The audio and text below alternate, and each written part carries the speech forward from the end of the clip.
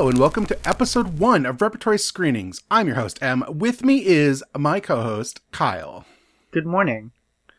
It's time for movies. Are you excited to actually talk about movies today instead of last time where we just kind of faffed about for 10 minutes? Yes, I am excited. What the listeners don't know is that off the mic, we spent 90 minutes listening to me complain about my own personal troubles about the short film I was doing, but that is not for here. That was last episode. This right. episode, we just got in a call. It's very exciting.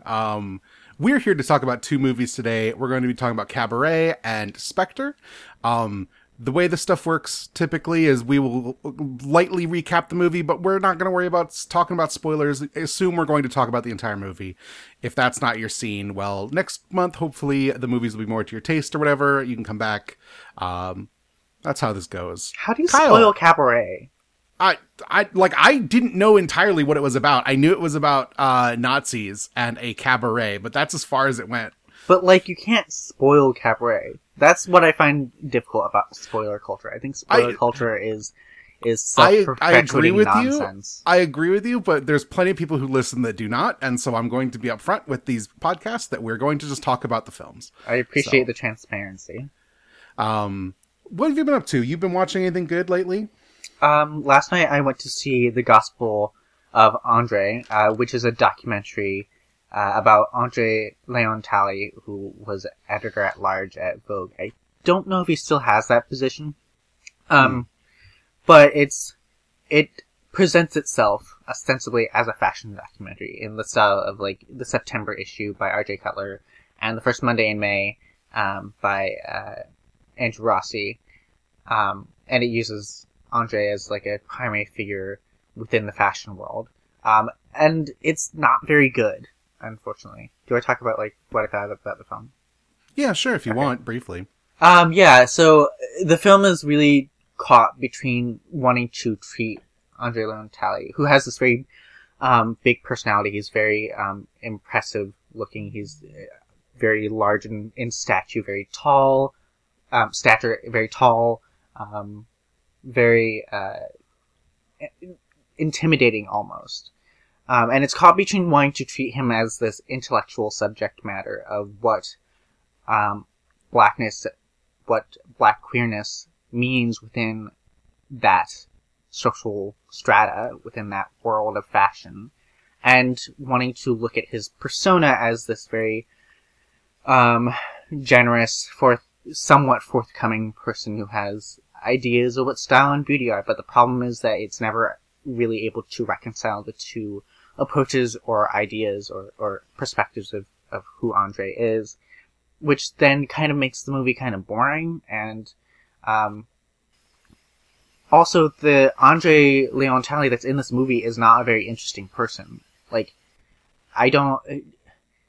want to posit the fact that he has this egalitarian idea of what style and beauty is without actually inferring that he has perspective about what that means. Shouting out, style, beauty, style, cultivate your garden of beauty, I don't think actually gives any sort of specificity of what style or beauty means to him specifically, and then how that can be extrapolated to a larger philosophy about what style, beauty, and fashion are, especially if the title is going to be The Gospel According to Andre.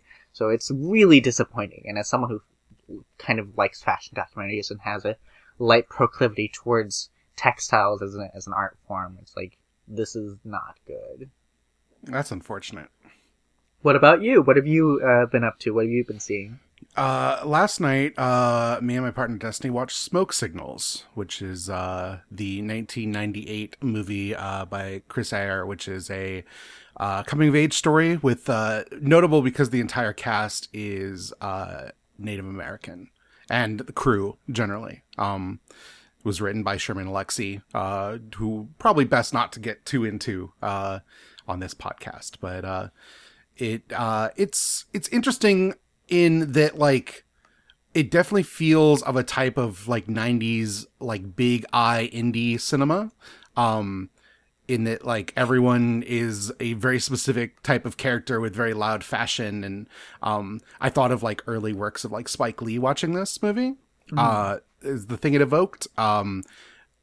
it's a little more wrapped up in like the sense of community building than those early Spike Lee, like pre Do the Right Thing Spike Lee specifically. It's a little more wrapped up in like the problems and interests of the community on the reservation that they live on.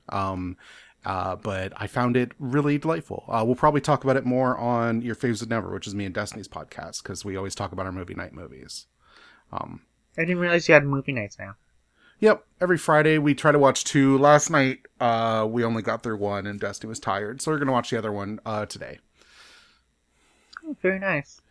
We're watching,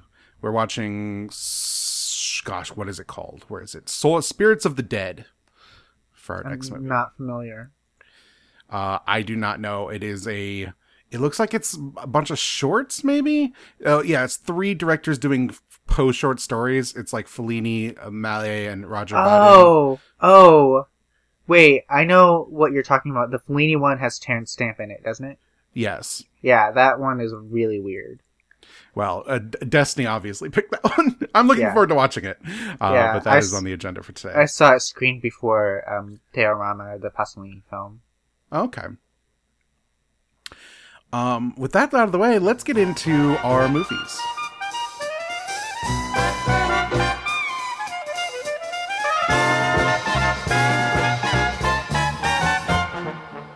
What good is sitting alone in your room? Come hear the music play. Life is a cabaret, old chum. Come to the cabaret. Put down the knitting, the book, and the broom. It's time for a holiday. Life is a cabaret, old chum. Come to the cabaret. Come taste the wine. Come hear the band. Come blow your horn, start celebrating. Right this way, your table's waiting. What good's permitting some prophet of doom to wipe every smile away? So our first movie this month is Cabaret. Cabaret is a 1972 musical drama directed by Bob Fosse. It stars Liza Minnelli, Michael York, Joel Grey, who are the ones listed on Wikipedia. It is based on the Broadway musical by the same name. It is set in Berlin in 1931, and Liza Minnelli plays Sally Bowles, who is a American working at a cabaret club called the Kit Kat Club. She meets a young British guy named Brian Roberts, who came over and is living here and is the most stuffy man. The two of them flirt with a relationship. He is a stuffy, closeted bisexual academic, and she is a sleep with anyone, carefree dilettante, I guess, in this era. And the two of them have sexual misadventures with people as Nazism rises in Berlin, amid musical numbers. I am the flippancy with musical numbers is said just like made me flinch. I'm sorry. And I don't believe Ryan is closeted. I just don't I don't think he advertises it, but I don't think that's he's fair. closeted. The way in which she has to draw out that he is like bisexual, or he basically assumes that he's gay at the beginning of this movie, and that turns out to not necessarily be the case. The way that she draws it out and he rejects it struck me as like he's closeted. I would disagree with that because one of the appeals to him traveling to Weimar Republic Germany is that there is this sense of freedom and sexual misadventure and kind of this counterculture of queerness within that area that was then of course destroyed by the Nazis and the Third Reich, but like that's part of why he went. That makes sense. So this is one of your favorite movies, you said, right? Yes. Mm-hmm. Yeah. Go ahead. Oh, I grew up watching a lot of musicals with my mom, and Cabaret was one of the films that struck me quite a bit. At that time, it was the visual feast and the how intoxicating the personalities were. And then as I grew up, I kind of came to understand the implications regarding fascism, regarding politics on stage. Stage is performance, politics is performance, etc., etc. And Liza Minnelli is just wonderful, even though she technically does not make sense as the character that was written, because Cabaret is not only based on a Broadway musical, but the Broadway musical is based on another play called I Am a Camera, and that play is in turn based on Christopher Isherwood's Berlin stories, which includes Goodbye to Berlin. And in that process of adaptation, there are a lot of weird details and weird aspects of that story, because those books were semi-autobiographical. And they were actually adapted into a BBC film with one of the guys who was Doctor Who, called Christopher and His Kind. And that was supposed to serve as a, quote, more accurate version of Cabaret. But through the, 30-ish year process of adaptation and how that sort of continued to morph, there's really interesting and weird ways in which those ideas about either about politics or about performance or about sexuality are kind of switched in and out, or modulated depending on the production or the version of that story that's being told. I'm a Camera tempers down a lot on the sex, on the more queer stuff. The Broadway musical version also tempers down on that and changes the story quite a bit.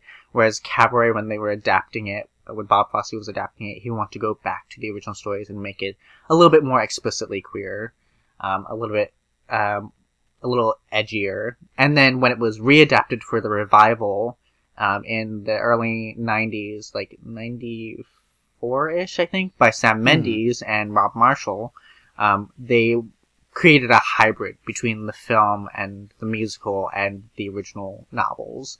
And so the reason why Alan Cummings' performance as the MC, the MC is the master of ceremonies, and he is essentially kind of the entry point into this particular world within the film and within the story in general. But the reason why Alan Cummings' performance as that character, you can see clips on YouTube and whatnot, is as gender fucky as it is because they wanted to go back to the original stories and then subvert that initial primness that was presented in a lot of the adaptations. So, one of the most important aspects of that Broadway production, the Mendes production, was that they painted his nipples, which isn't seen in the film version, but the film version kind of compensates for that by covering him in makeup, and you can't tell if he's a clown or if he's this very sinister monster covered in makeup.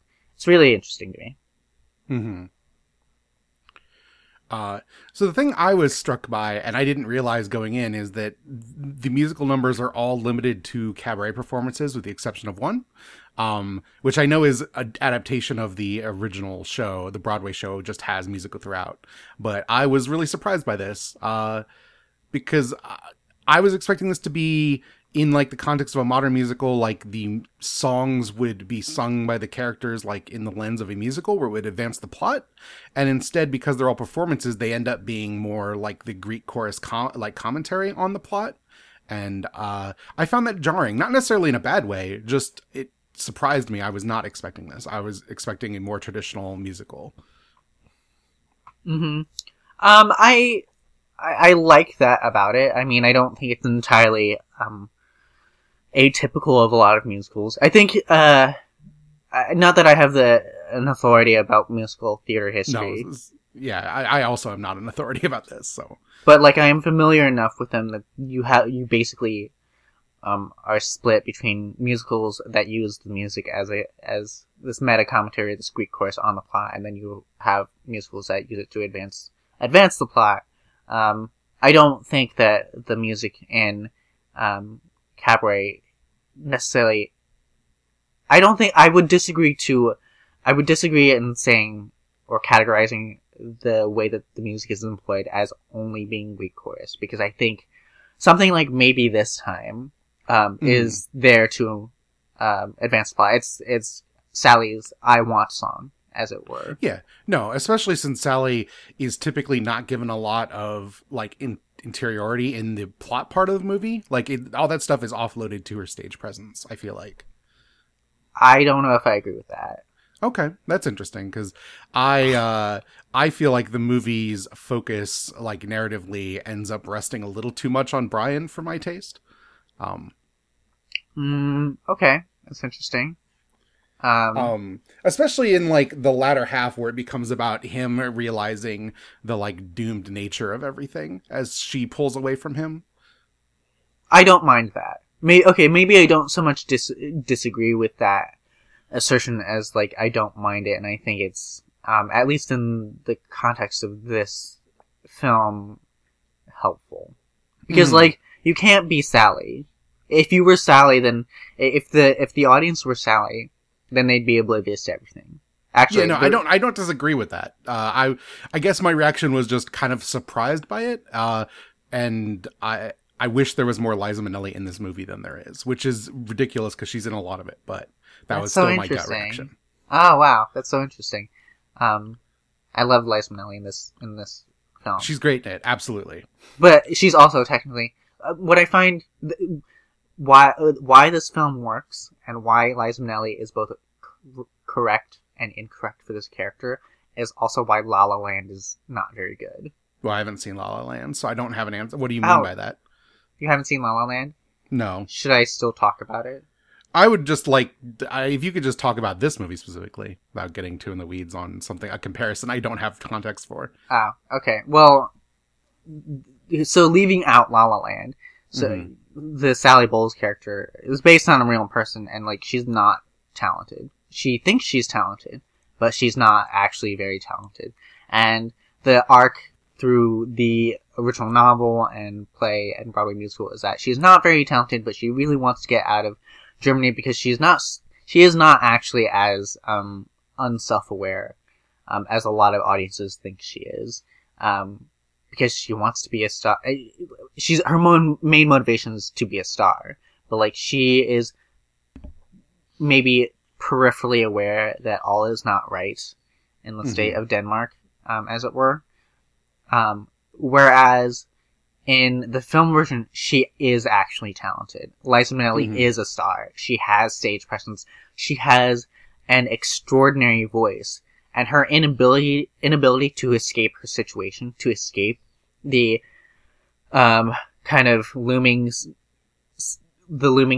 doom of fascism in Germany is even more tragic, or is at least tragic in a very different way, because she knows that she has the talent to do it, but she can't do it. Given the given the mitigating circumstances. One of the things I did really enjoy about this movie's depiction of that is towards the end, when their relationship is starting to dissolve, he like accuses her of like being a child play acting it, being a femme fatale. He's like, that's not real. Like, you're not fooling anyone. You're not that person. And she's not that person. And that's the thing I thought that was really interesting, because she never comes across as like the elegant, like man-eating socialite that she wants to project. Right. She just comes across as like almost like a Breakfast at Tiffany's kind of like flighty, idealized like feminine character, right? Yeah.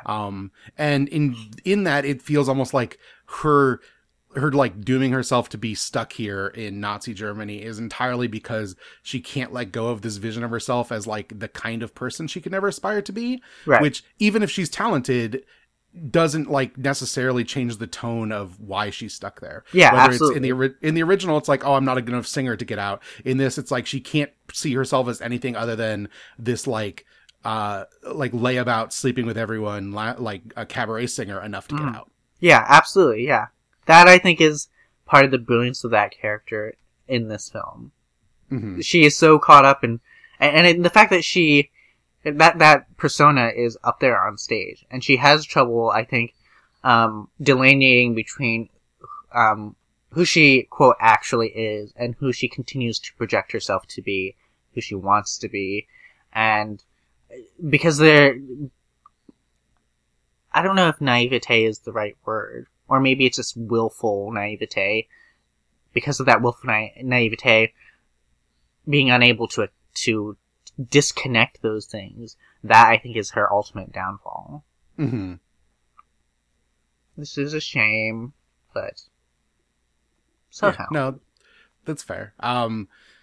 What else? So one of my favorite things I was surprised to find isn't necessarily from the stage play, is from the original stories, which is Fritz and Natalia's side story. Mm.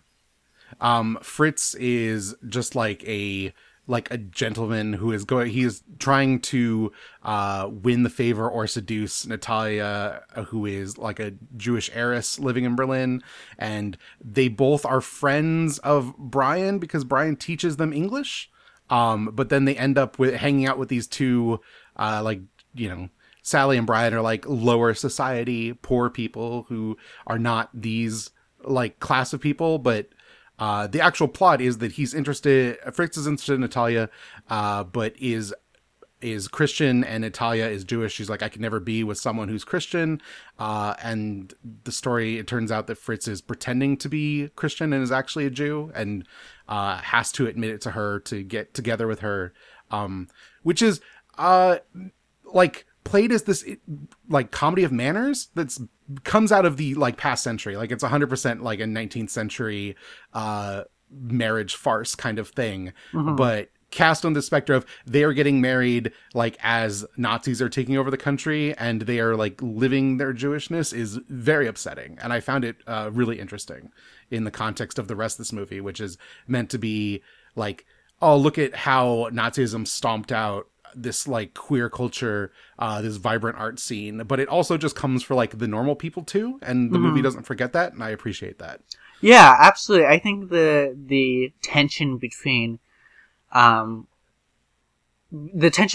two things in this film is really interesting because like stomping out the art culture thing, not a good thing, but I think that is depending on who you talk to, ends up being the focus of a lot of maybe people who think about the rise of fascism in a more theoretical way rather than the more experiential way. I think being able to bridge those two in this film is really interesting. And I think that's also kind of what leads to Sally's downfall, because she's like not really thinking about the consequences of fascism. Like I think she is partially aware that something is wrong, but she clearly does not understand the gravity of those, what those consequences could be or will end up being.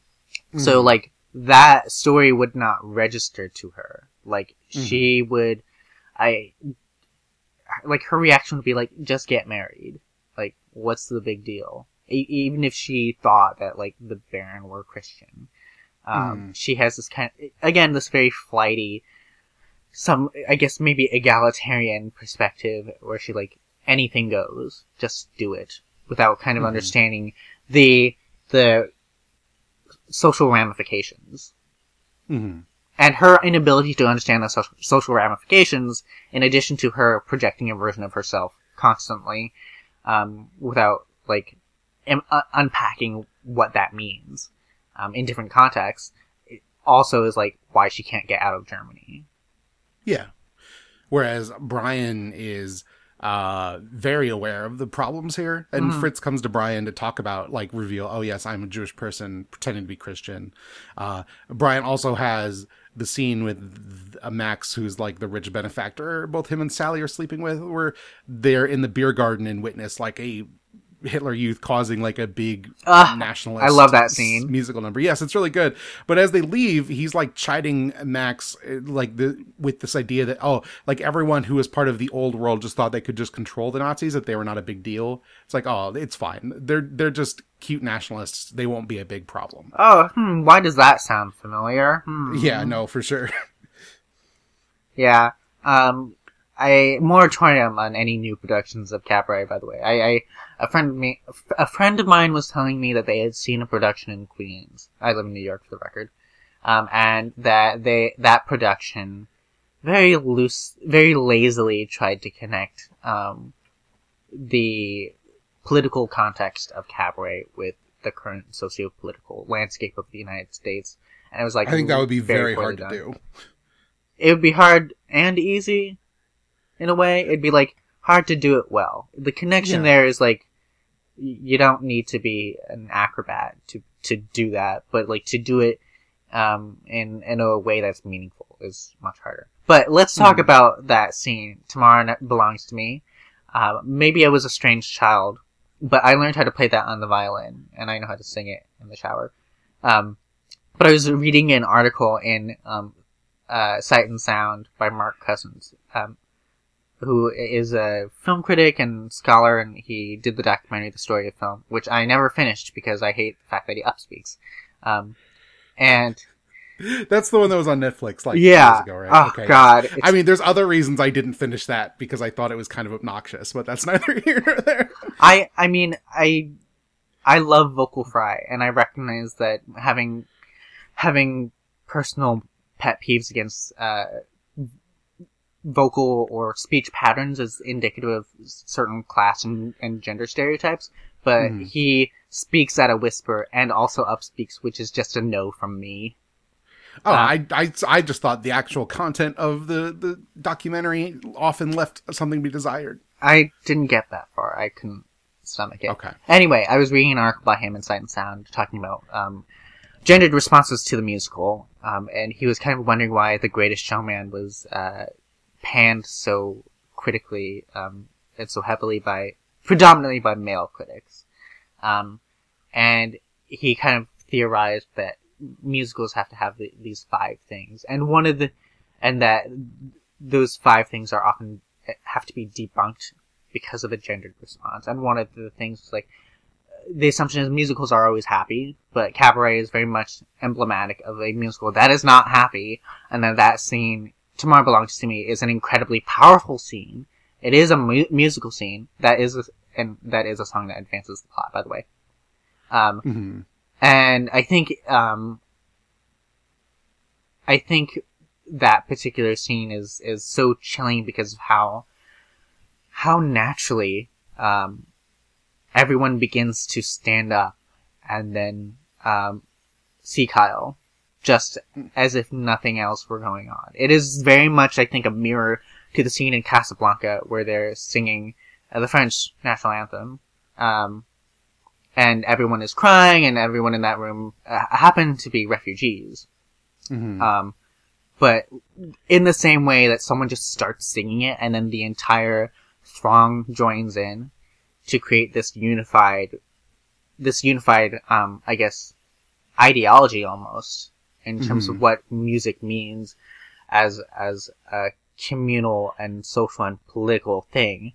Tomorrow Belongs to Me operates in very much the same way, in that, like, someone just starts singing. Like, a random Nazi youth, Hitler youth, just starts singing Tomorrow Belongs to Me, and then by the end of the scene, everyone is singing, and Brian has to leave because it's like, this is awful. Like, do you not realize what's going on here?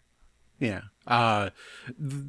It's interesting you brought up Casablanca because at the end of the movie, I turned to my partner and was like, this is just Casablanca again, where Sally sees Brian off back to Britain as she can't go and isn't going to go and is staying here.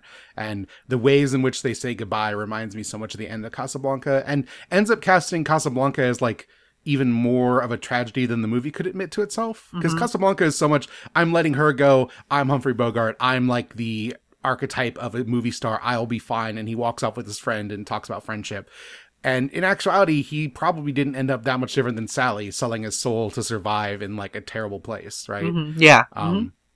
And I appreciated the honesty of that and the way that segues into the final musical scene that Sally has about Cabaret. And in general, the way in which the general tone of those musical numbers go from like broad queer farce to like regressive.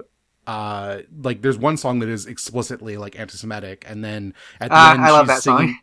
and at the end she's basically singing in like an old-fashioned dress and just doing like a number that is about Cabaret, but nothing about her performance speaks to the Cabaret that we saw at the beginning of the movie. Right. Yeah, absolutely. And that stuff is all great. The anti-Semitic song, again, when I was a child, I used to play that on the violin, and like, I always justified singing it to my music teacher. Not that I was in love with my music teacher, just that I knew how to play it by ear. And just like, this is a great love song except for the anti-Semitism. I was 7. Yeah, no, I understand. We were all children once, right? Yes. But I think that's kind of all I have for this, unless you have something else. I will add that regarding the kind of queer aspect and the weird, mutating forms of what cabaret is and was throughout its adaptation process, in the, Broadway revival that Mendes and Marshall did, the end is a little bit different in that, the stage becomes the facsimile of the gates of a concentration camp of an Auschwitz-like place, and the MC puts on a jacket with black and white stripes. That might be a little on the nose, I feel like. And on the back is a pink triangle. So that's definitely on the nose. Oh yeah, I would not accuse Rob Marshall of subtlety by any means, but I just thought that was an interesting thing, whereas the film just kind of like stops.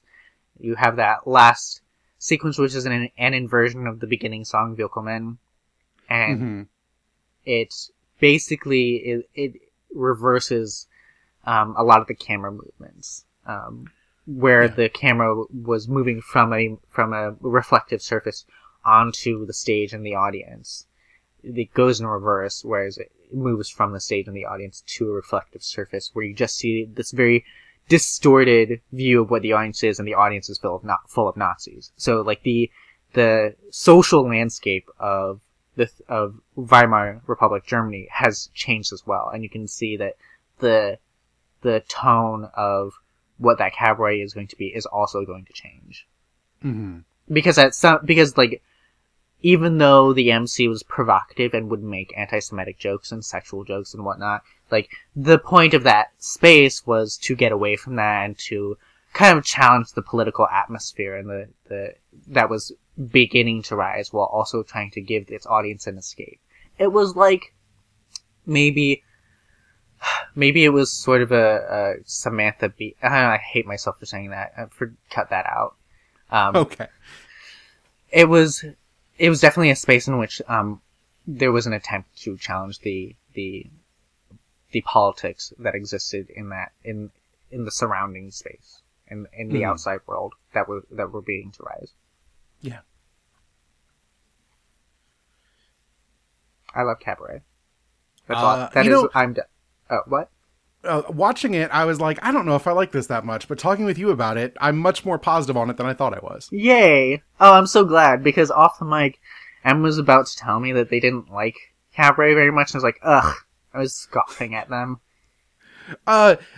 Yeah, I mean, when I watched it, it was a bad day. I was very tired, and I didn't dislike it. I was just like, this is a little slow, and maybe that's just me, but, Yeah, I will say that its pace is different than a lot of people expect it to be. I was mostly disappointed there weren't more musical numbers. Like, I was expecting it to be full-on, like, plot-driven song musical, and finding out that it was not that was a bit disheartening.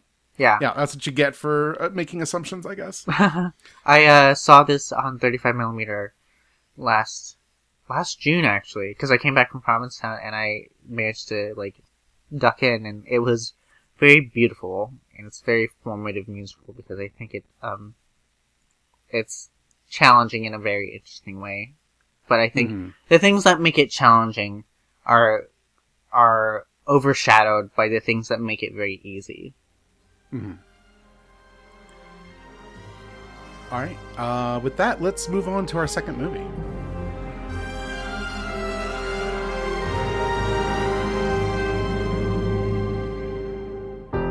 I've been here before,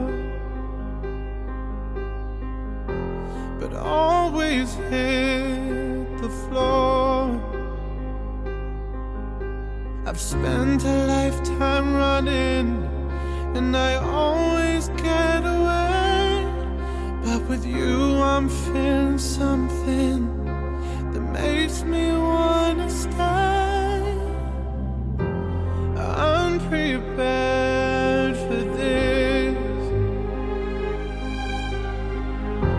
I never shoot to miss, but I feel like a storm is coming. If I'm gonna make it through the day, and there's no more use in running. This is something I gotta face. If I risk it all, could you break my fall? How do I live? How do I breathe when you're not here? Our second movie is Spectre from 2015, directed by Sam Mendes. It is the 24th film in the James Bond franchise and stars Daniel Craig, Lea Seydoux, Ralph Fiennes, Ben Whishaw, Naomi Harris, Dave Bautista, Monica Bellucci, Rory Kinnear, and Christoph Waltz. And Spectre, would be the first to tell you as a massive James Bond fan that anyone who can tell you the plot of a James Bond movie is a fake fan.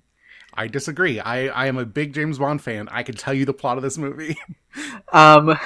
Spectre is about, maybe you should do this, actually. Okay, so Bond is still looking for connections to people who have driven the plot so far. Okay, Bond is... Okay, I've got this. Bond is still... Yes. Okay.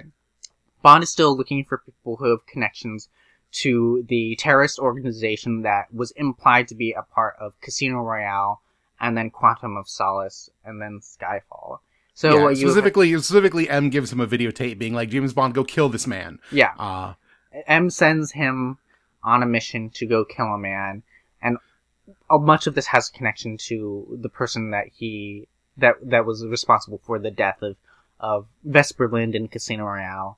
And this essentially propulsive meta-narrative within the 4 Daniel Craig films. And then as he gets further into trying to understand who these people are as an organization, he kind of gets to... begins to confront who their leader is. And then their leader was... do I spoil it here? Yeah, you're fine. Their leader is a poorly disguised, like in the press, very poorly disguised Ernst Stavro Blofeld, who is like one of the major villains within the Bond franchise earlier. So, and then that ends up having connections not only to his past missions, but also to his past mythos more generally as a person. Mm-hmm.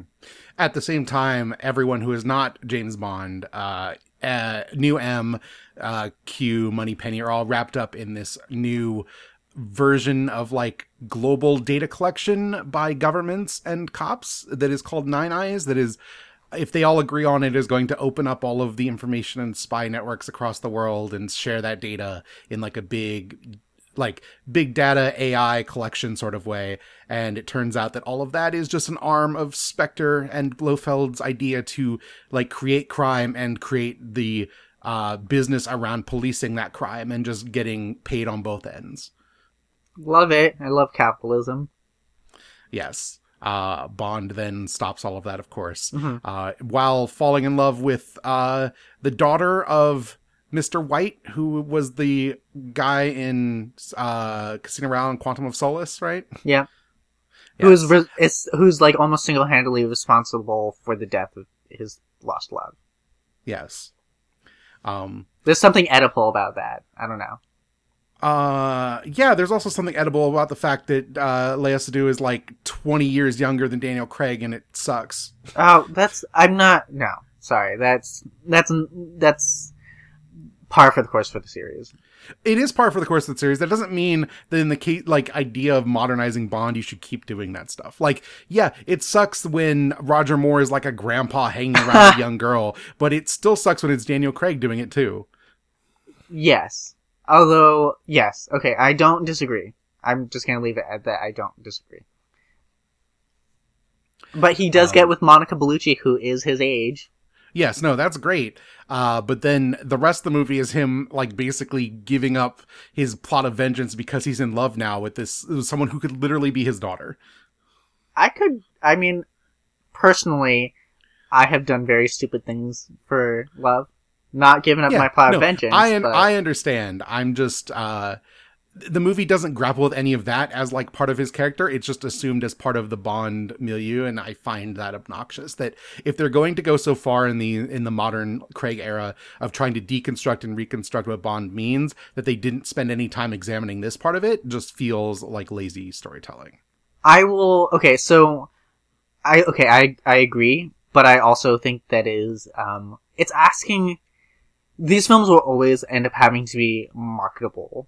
And I have very much admired. I feel like I'm putting my tail between my legs and just being like a centrist neoliberal in this discussion, and this is going to make me feel so bad. I have very much admired what the Daniel Craig cycle has been doing with deconstructing and reconstructing and unpacking the implications of what Bond means in multiple contexts and connotations, and to what degree that is authorial intent, I don't really care. But like, also, these, and will end up at the very end of the day, these will still end up being James Bond films. And while I would ideally wish that these films would actively grapple with the ramifications or the implications of having a much older man romance a much younger woman, I think that it could have been a possibility with the next film until they hired Danny Boyle. Danny Boyle is listed to be the director of Bond. Well, the next let's save that till the end. We'll talk about that. Okay. All right. So this is a movie that you and me and a couple of my friends on record is saying is good, actually, despite the fact that most people seem to not like it, which I don't understand. Because I'm going to have a lot of critiques here, but they're in the context of I think this is a pretty good Bond movie. Right. I think I believe people are wrong. I think I actually don't know why people don't like it.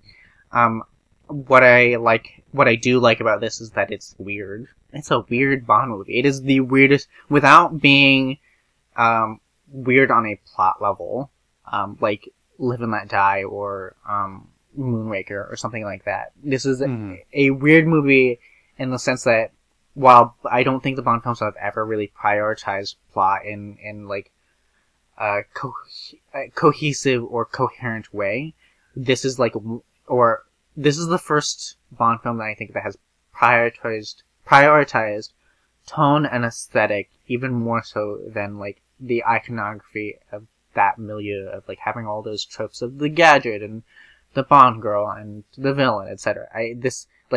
Everything ends up being in service of the tone and the aesthetic, which is something that I definitely don't disagree with that. Yeah, no. It opens up with an epigraph of the dead are alive, and that is something that a Bond movie has never done, and that is something that you can't get away with in most action movies. Like, that is pretentious. It is openly pretentious, and I love it. My reaction the first time I saw this movie was, this is a movie about like the last like death throes of global empires represented by the United Kingdom, like standing in the wreckage of the places they used to own. Yeah, absolutely. And that's littered throughout this movie. Like it opens on Bond walking through Day of the Dead, which is like such a vibrant and interesting place to put like this assassin. In a much more like grounded, personal, like frictive way than like, there's a lot of cool stuff in Spectre of like Bond being an assassin in like neon sky rises, right? But that doesn't have the human touch of this opening to him and Dr. Swan, who's his love interest, like standing around the desert in the Sahara waiting for like a car to come pick them up. And it's not like a new shiny car, it is a car of antiquity that picks them up from like a dusty train station that probably used to run back when this was like an important colonial outpost like 100 years ago. And the driver is a person of color. Yeah. And all of that seems like speaks to comment on the same way that the plot of like this movie and the past movie of 00 agents and what they represent and what Bond represents is an old order that has been washed away, whether that's washed away by global capitalism or by the like end of empire building in like the 21st century. They're kind of cast as the same. And this is both the thing that I think aesthetically is interesting and some of my problem with the plot. They're kind of cast as the same thing. Right. In like a bad horseshoe theory kind of way, where like, oh, Bond is useless because the world's moved on, but also Bond is useless because of evil capitalists. And it never talks about the like what Bond represents in Casino Royale or in like original Bond movies is like a arm of the government tasked explicitly with going around killing people and destabilizing governments and doing things that we see as the bad functions of statehood. Mm-hmm. And it never wants to really grapple with Bond at his ideal is the British Empire meddling in other people's lives and affairs past what you would think is normal for a state to do. I would say that the reason why it doesn't do that is because the 3 previous films did. Yeah, no, I don't disagree, but in seeing this as kind of a capper, and I guess it's not now that there's another one, but in many ways when this movie came out, to me it felt like the end of the Daniel Craig Bond series, right, thematically. It should have... It's funny you should mention that, because when I first saw it, the person I saw it with did not like it, but when I saw it, it was just like, where do you go from here? This is a film that essentially argues that James Bond is useless and is outdated, and either because of evil capitalists or because like the British Empire does not exist in the same way that it did. It is instead kind of giving way to a more globalized version of it, of some sort of empirical thing. But anyway, imperial thing, and I was like, what do you do with that afterwards when? Like, you could argue that him driving off into the sunset with Lea Seydoux is sort of like the end of modern times, where Charlie Chaplin is with the gammon and they're walking off into the sunset. Or you could argue that he died. It poses a kind of confusing quandary as to where to go next with the Bond series, especially if the Bond franchise is seemingly more engaged with the world around it, with the politics around it, than they have been previously, or at least more confrontational about what those politics are. So I don't know. Yeah, I would say it's more confrontational than it is like thoughtful about it, because the actual thematic material here is that big data's bad. What we need is unilateral cops who can do whatever on their own. Do you think that's what it's saying? I mean, it's explicitly the stuff with M and Bond versus this Nine Eyes thing is that, oh, spying on everyone is bad. What we actually need is this old order where, like, a guy with a suit and a gun went around and got rid of specific people. I don't think that's what it's saying.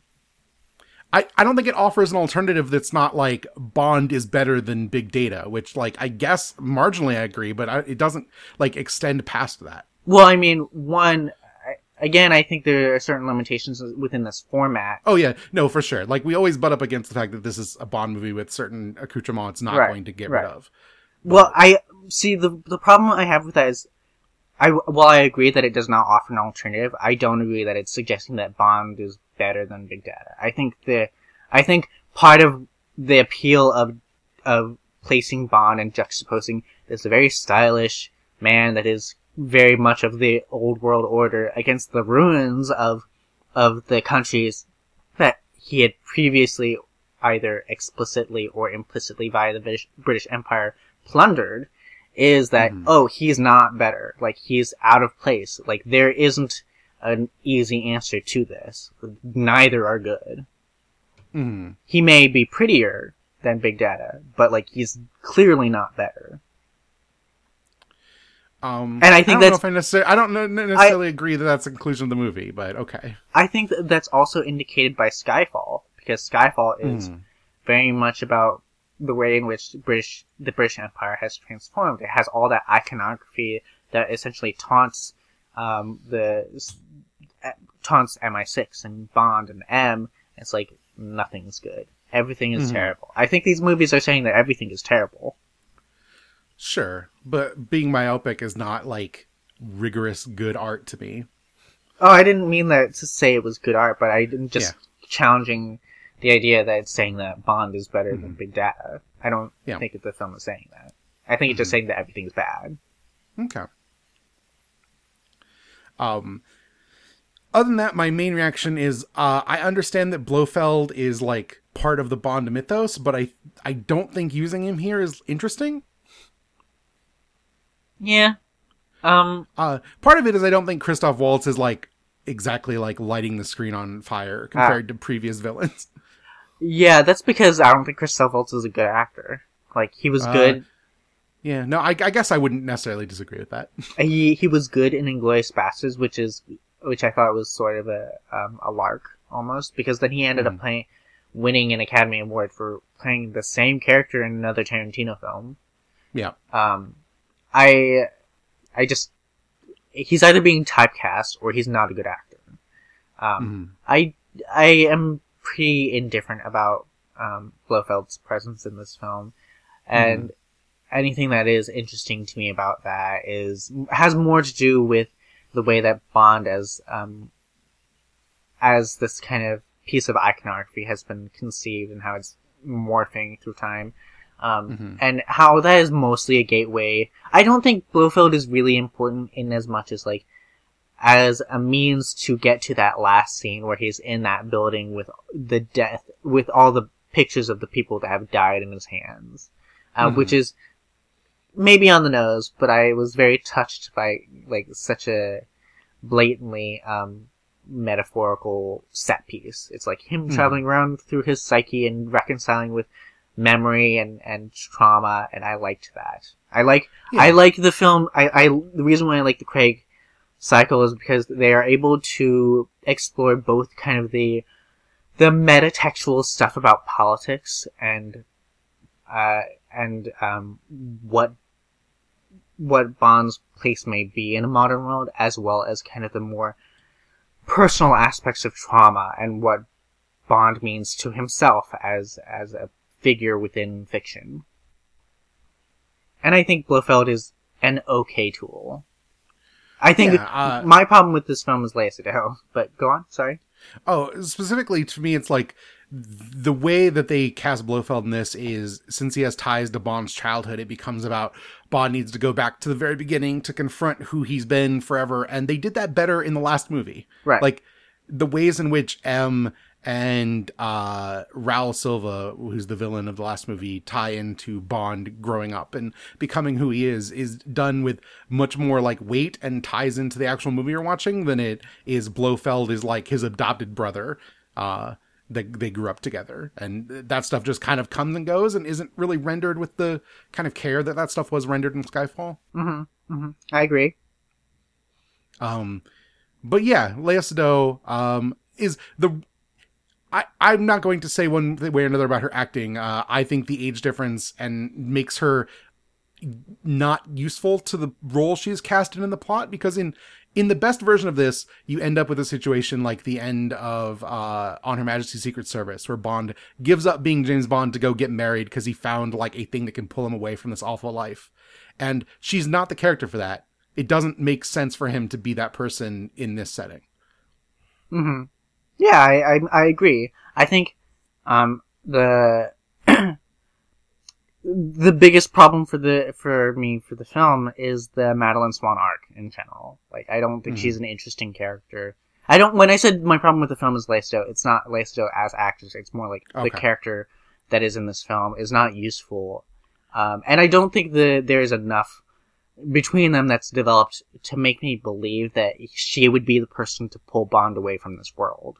Like, that's Vesperland.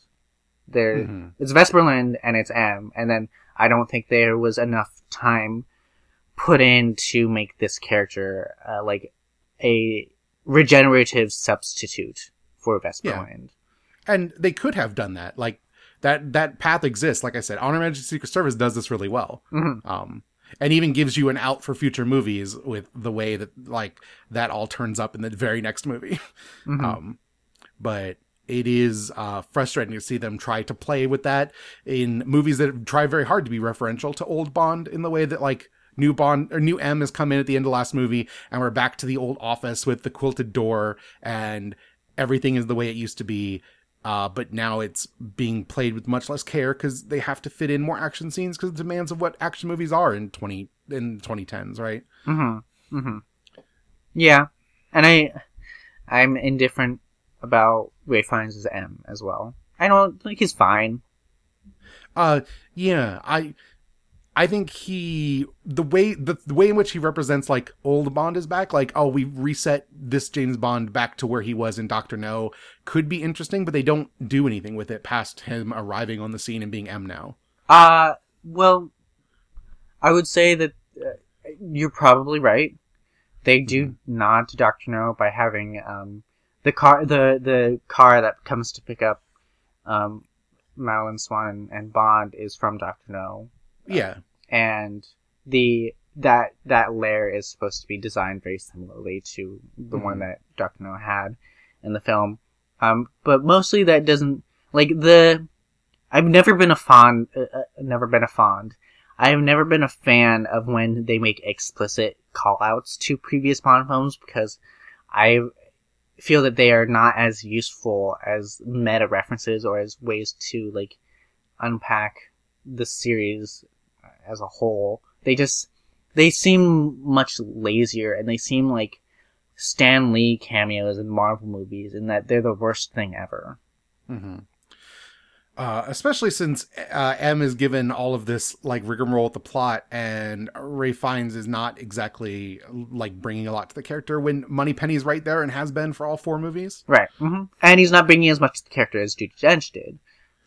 And Judi Dench's role as M, I think, was like such a critical turning point to how the films wanted to try to address certain aspects of the Bond series, successfully or otherwise, but it was an acknowledgement that they were aware of those criticisms and wanted to address them. Yeah. But also with like the introduction of Naomi Harris in Skyfall, you had a character who was seen as like equal to Bond and as invested in things as he is, but more functioning. Mm-hmm. And given the things this movie is about, you could have given her a much bigger role, or even had her be the person he rides away with at the end. And Naomi Harris is like given one jokey scene where she's talking on the phone with Bond, and that's basically it. I would have watched that. Actually, my dream is that Bond ends up with Q. That's fair too. I don't remember whether, I think it's in this one. The end scene. Yeah, the end scene. I honestly thought that Q and Bond were gonna make out a la Die Another Day. When, like, it's the virtual reality classes or something. Because they do, I don't think it's just Ben Whishaw's kind of, naturally the way that he carries himself. I do think they are playing, Q as queer. Hmm. Do you disagree? You know, I don't really have a clear, like, I don't have a firm opinion one way or another. I don't dislike that as a way to play it. I love it. He has 2 cats and a mortgage. Yeah, that's true. He does have 2 cats and a mortgage. Which is more characterization of Q than we've ever been given before this movie. God bless. I actually never really liked Desmond Llewellyn as Q. I always thought he was like too mean. So I like this. Oh, I appreciated that because I generally think Bond is kind of a jerk, and I like characters that kick his legs out from under him. Oh, I also think that Bond is a jerk, but I didn't think that the answer was like create another character who is as much of a jerk. I really disliked John Cleese's turn. Oh yeah, Q for a while. He was very bad. He's in the video game. He was in the video games. You know, that's still bad. That's even worse, maybe. Yeah.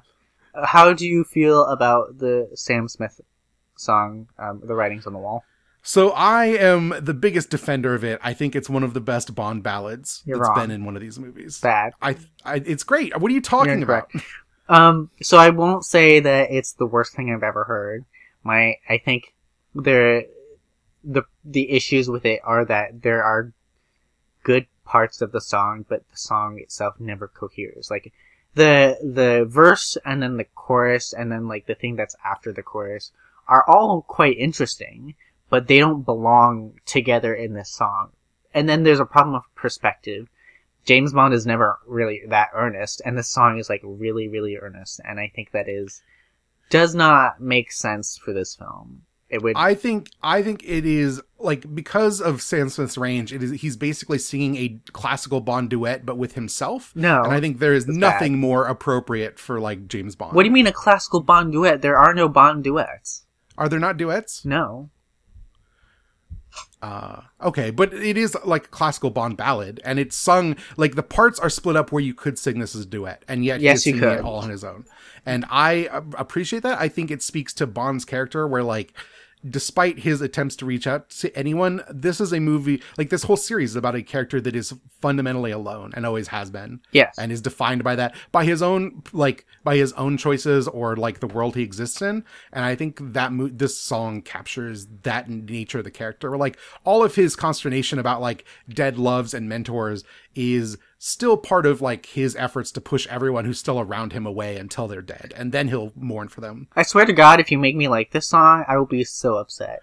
I see that, and I see its necessity in this cycle, but I don't think this is the song to have done it. I think this song is way too earnest, because even my belief is that even if Bond were being sincere and earnest, there would still be this hard edge. I think he's kind of like Bobby and Company. For those of you that are not familiar with me, listeners, I'm obsessed with Stephen Sondheim's Company. It is one of my favorite things ever, and one of the greatest pieces of theater ever created. And it is about this man who is having his 35th birthday party, being thrown by his friends who are all like married or getting divorced. And there's no linear plot, but like either it's a melange of like different scenes and whatnot of him interacting with these couples, or the girlfriends he is serial dating. And the point of that is for him to reconcile with how he feels about loneliness. And I think James Bond is Bobby. That's my great, like, conspiracy theory. James Bond is Bobby from Company. I don't think that there's very little that is not earnest about Craig's Bond, especially in Skyfall in this movie. Personally, he's not particularly emotive, but he's not the kind of like cavalier, write everything off kind of character that you would see depicted in like more like in the Sean Connery Bonds or the Pierce Brosnan Bonds. Like, he is taciturn, but like deeply wounded and emotional, and like speaks to that with like a wryness that tries to hide the fact that he is a character that is actively traumatized throughout all four of these movies. Okay, but you're talking about Daniel Craig's performance. You're not talking about Bond the character. Sure, but like he is this Bond. Like, this Bond is specifically unique to him in a way that few other Bonds are. And like, I'm not even the hugest fan of it, but it's an interesting take on the character that runs throughout all these movies. Mm-hmm. Yeah, I agree. I mean, I am sworn to the Daniel Craig cycle more so than I think any other actor or any other, or more so than any other run of the films in the franchise. And whereas like Writings on the Wall would be a ridiculous song to put in front of Pierce Brosnan, I think it's not inappropriate to put in front of a Daniel Craig movie. I don't think it's ridiculous to put it in front of a Daniel Craig movie, but I still don't think it's a good enough song to be able to capture both that woundedness and that vulnerability that is core to understanding this version of Bond, and which informs kind of the way that this series is or this cycle of films is deconstructing that iconography, but also I think it fails to capture kind of the harder, guarded parts of Bond. It is sappy. It is too sappy for me. Oh yeah, no, it's totally sappy. But I think you need the other side of the more guarded, like the more restless, angry side. I feel like every other song in these Craig movies has been that, and I appreciate that there's one that's just not that this time. Well, I mean, what I want is both. I don't need like just the angry song. Mm-hmm. You don't need I Know Your Name. I love I Know Your Name. I Know Your Name, I think, is the best James Bond theme. Okay. Do you disagree? What do you think is the best James Bond theme? Probably From Russia with Love. Like the Matt Monroe song? Yeah. Interesting. That is underrated. Really good. Yes. GoldenEye actually, I think, captures... GoldenEye, I think, could have been a good song for this one. GoldenEye is... Even though I think it's sung from the perspective of Alec Trevelyan, I would argue that it could also work quite well for Spectre. Because I think, even though it is talking about Bond, and you could do some pronoun changes, or you could rewrite that song and make it from his perspective, and I think that would be the perfect. I think it would be the perfect cocktail of vulnerability, intrigue, and guardedness. Mm-hmm. So, tell me about Bond 25, Kyle. Well, I don't have anything to say about that other than Danny Boyle has been hired. Danny Boyle was like in the running to direct the new James Bond movie, as were a few other directors, including Christopher Nolan. And then apparently there was a rumor that was posted on the Daily Mail that my friend sent to me, and I hate that friend. Not only because he sent this to me, but also because he does not like spawning, and I just have been getting mad at white gays dismissing that movie. But anyway, Danny Boyle was in the league to direct the next Bond film with his writer, collaborator, whose name I don't remember, but they did like Shallow Grave and Trainspotting and whatnot together. And I was like, this is a bad idea. And then it was a rumor for a very long time, and then Danny Boyle came out and was like, yes, if they like the script, they will hire me. And then the announcement was made a couple of weeks ago that he is officially going to be the director of Bond 25 with that writer. And I'm like, this is bad. This is not good. I hate this. Because I don't think Danny Boyle is so much a bad director as he is an identity-less director. He somehow is able to make movies that are very stylish, but are also very empty to me, that have no sense of identity or kind of...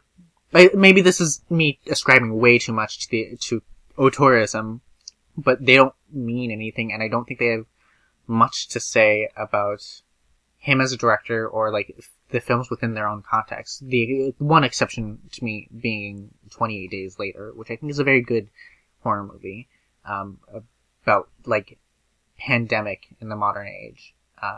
But like he's also so fucking annoying. Am I allowed to swear on this? Yeah, no, absolutely. Go ahead. His movies just seem to exist almost amorphously as like the kind of movie that I think a lot of men in film school want to make, in that they are very stylish, but then that style doesn't end up having any meaning. It doesn't have like, there isn't a specific reason as to why that style is there. Mm-hmm. And I think when these Bond films are trying to be more ambitious in the way that they address Bond as this historical figure within fiction and within film, and trying to address or confront the political context of what Bond means, both in the present as well as in the past, Danny Boyle is not the director to do that. Do you think that this is like basically punting on what the next vision for Bond is? Like, they're keeping Craig, he's still doing it. This Spectre feels like the end of Craig's movies, and so many people are pushing for like, oh, Bond should be a woman, or Bond should be like a black man or whatever.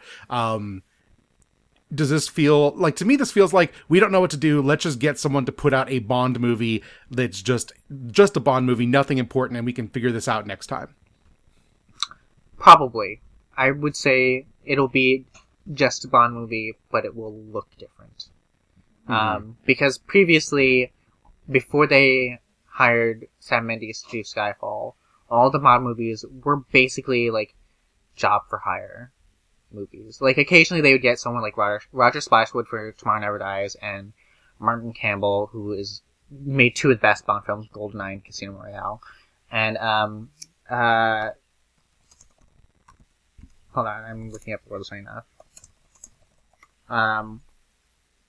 They got Michael Apted, who directed the Up series of documentaries like 7 Up, to do The World Is Enough. They were mostly job for hire movies, and they didn't require anything else.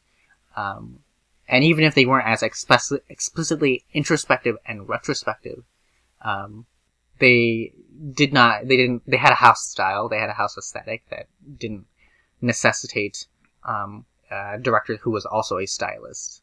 But then once they rebooted it, Campbell created a particular aesthetic for his film, and then Mendes went very outre for both of his, and one of the things I love about the difference between Skyfall and Spectre is that Skyfall is very, very clean, sharp lines, very inky blacks, whereas Spectre is very dusty and kind of almost exists within this world of the dead, where it's cloudy and, I guess dusty.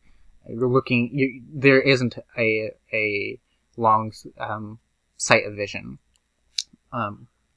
So the hiring of Danny Boyle makes me think that it's going to be stylish but empty, because I don't think he's capable of making much else. I mean, I feel like so much of the last two Bonds have been cinematographer dependent. Yeah. Do you think that might be true in the next one too, or do you think Danny Boyle's just going to Danny Boyle it up? He's going to Danny Boyle it up. Okay. Yeah, I'm kind of worried about that too. I'm like, I don't hate Danny Boyle, but him doing Bond does not excite me in any way. I don't think he has. Maybe I'm wrong. He is the one who directed the opening ceremony for the London Olympics, which means that he has, he is not incapable of making the connection between Bond as spy in action movies, and then Bond as greater figure with a larger connotation and larger baggage regarding British imperialism and British history. But I don't think he's going to be willing to make that jump. Yeah. Well, I guess we'll see in 2 years or whatever. 2019, 1 year. It's going to be shooting this November, I believe. Okay. My question is, what is the budget going to be like? Because Annapurna, there was a bidding war over the next Bond movie because the rights had sort of lapsed with Sony, and it was up for bid. So it was between Sony, Universal, MGM, and Annapurna. And Annapurna was the weird one in that, because Annapurna is a much smaller distribution and production company. And previously the films had been financed and produced either by United Artists or MGM or Sony, whoever was not bankrupt at the time.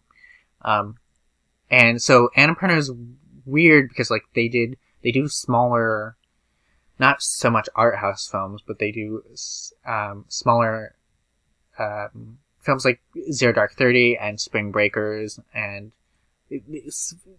films that have a microscopic scale in comparison to what a Bond film has asked of the last decade or so. Because I think Spectre is the most expensive film ever made.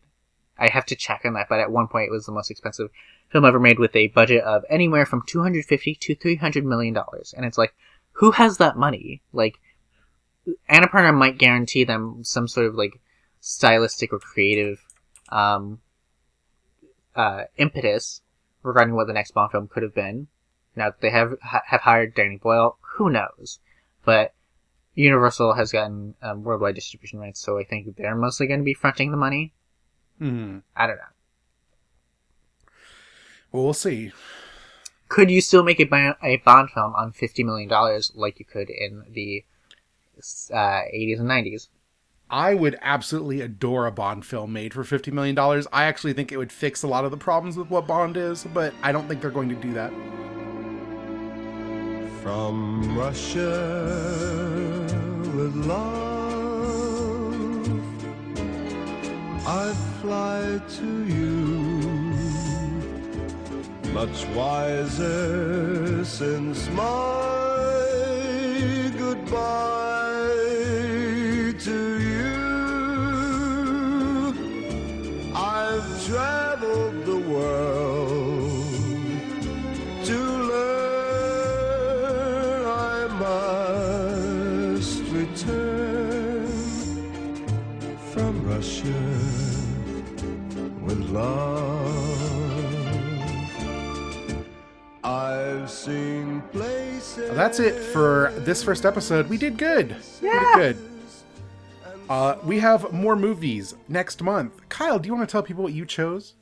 I chose Rainer van der Fassbinder's Corel, which is based on the Jean Genet novel, and I've never seen it, but I'm interested in the way that film, in addition to erotica like Tom of Finland, ushered in a particular perspective and approach an aesthetic to queer masculinity and working class queerness. Mm-hmm. And that is available on Filmstruck. Okay, cool. And then I am picking Enough Said, which is the 2013 movie by Nicole Holofcener, starring James Gandolfini and Julia Louis-Dreyfus. No reason other than I wanted to watch it. Yay! Tried to get some lighter fare and something a little more modern. Since you were picking old, I was going to pick new. Mm-hmm. Maybe it's for next episode because I'm running short on time. But when I was trying to define what I considered a new movie, it took a while to like try to figure out what my personal cutoff is for when I was like, this is new. This counts as modern versus old. Interesting. What do you think your gut answer to that is? I would. Oh, that's hard. I guess I would consider old pre 1975, pre 1980, maybe. Yes. I don't disagree with you. For the sake of the podcast and the audience we had, I decided that my cutoff was 25 years ago, so it is 1993. Okay. That's fair. But yeah, in my head, it's like around the 80s is probably where my cutoff is. Mm-hmm. But that's what... Oh, go ahead. But I would also not call a movie from the 90s new, but I wouldn't call it old. Yes. I would call it middle age. Fair enough. I did not check if this was streaming anywhere. It is not, though. You can just rent it from various rental services, like everything else, basically. Well, I will say for the record, I chose my pick with the knowledge that it would be on streaming sites, that people could access it. I am thoughtful. I understand that. I'm not picking based on that metric, to be fair, so... And you definitely don't have to. Oh, okay, because if I didn't have to, I would have... No, I'm kidding. I would have picked this anyway. Okay. So that's that. Kyle, plug where you're at. You can find me on the internet writing around different places, primarily Paste Magazine. I also have a piece recently on Into Grindr's publication about gay shame and the boys in the band. And you can find me on Twitter at Tyle Kerner, TYLEKURNER, because I'm very creative, although I'm taking a Twitter break for a little bit. But, yes, you can find me on those avenues. Okay, you can find me on Twitter at EM_being. This is an Abnormal Mapping podcast on the Abnormal Mapping Network. Go to abnormalmapping.com to see the rest of our shows. We're Patreon supported. You can go to patreon.com/abnormalmapping to help support the show and all the rest of the shows we do. There's so many podcasts. Please enjoy them. We will be back in a month. You can send us questions, of course, at podcast@abnormalmapping.com. Tell your friends about this, rate and review on iTunes, all the things that you do with a movie podcast. Watch some films. They don't have to be the ones we're watching, but watch something. Film is good, and we'll be back next month. And happy Pride! Maybe this time I'll be lucky. Maybe this time he'll stay.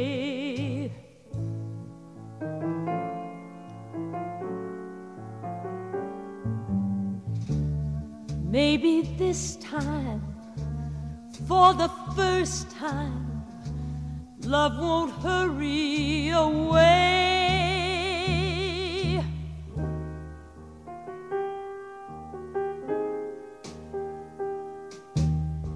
He will hold me fast. I'll be home at last. Not a loser anymore, like the last time and the time before.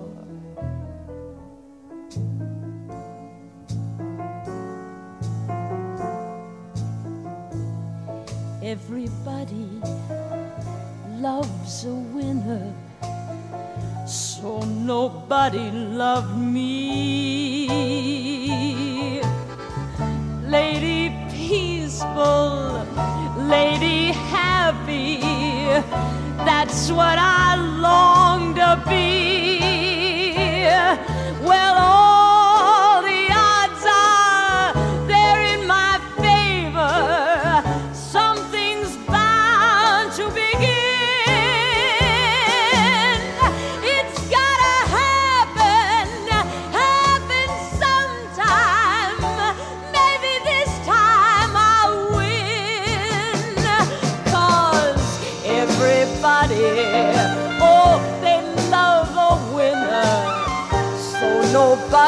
love me.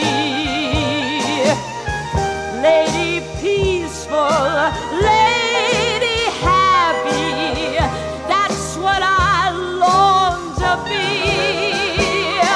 Well, all the odds are they're in my favor. Something's bound to begin.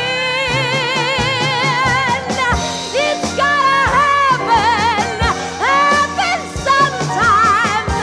Maybe this time, maybe this